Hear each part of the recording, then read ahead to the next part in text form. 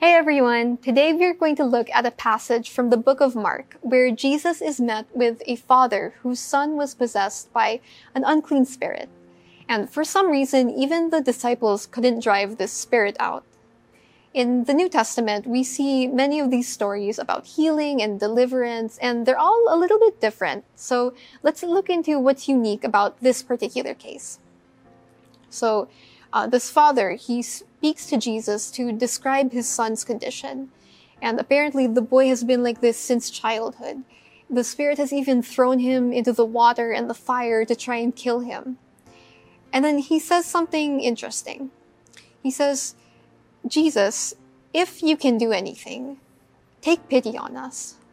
So imagine going up to the Son of God who created the earth, the heavens, the entire universe, and you tell him, "Hey, if you can do anything." Why would you say that?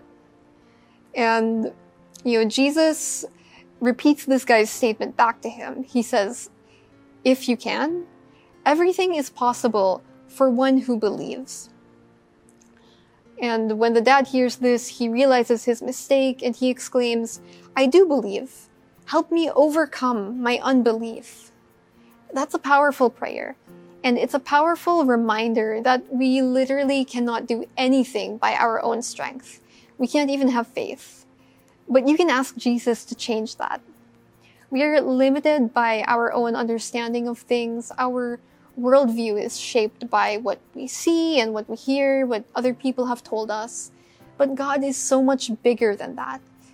Ask Him to show you where you've doubted and what He can do.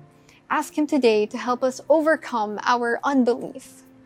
And by the way, if you're wondering what happened to the man's son, you can open up Mark chapter 9 and find out. Have a great day.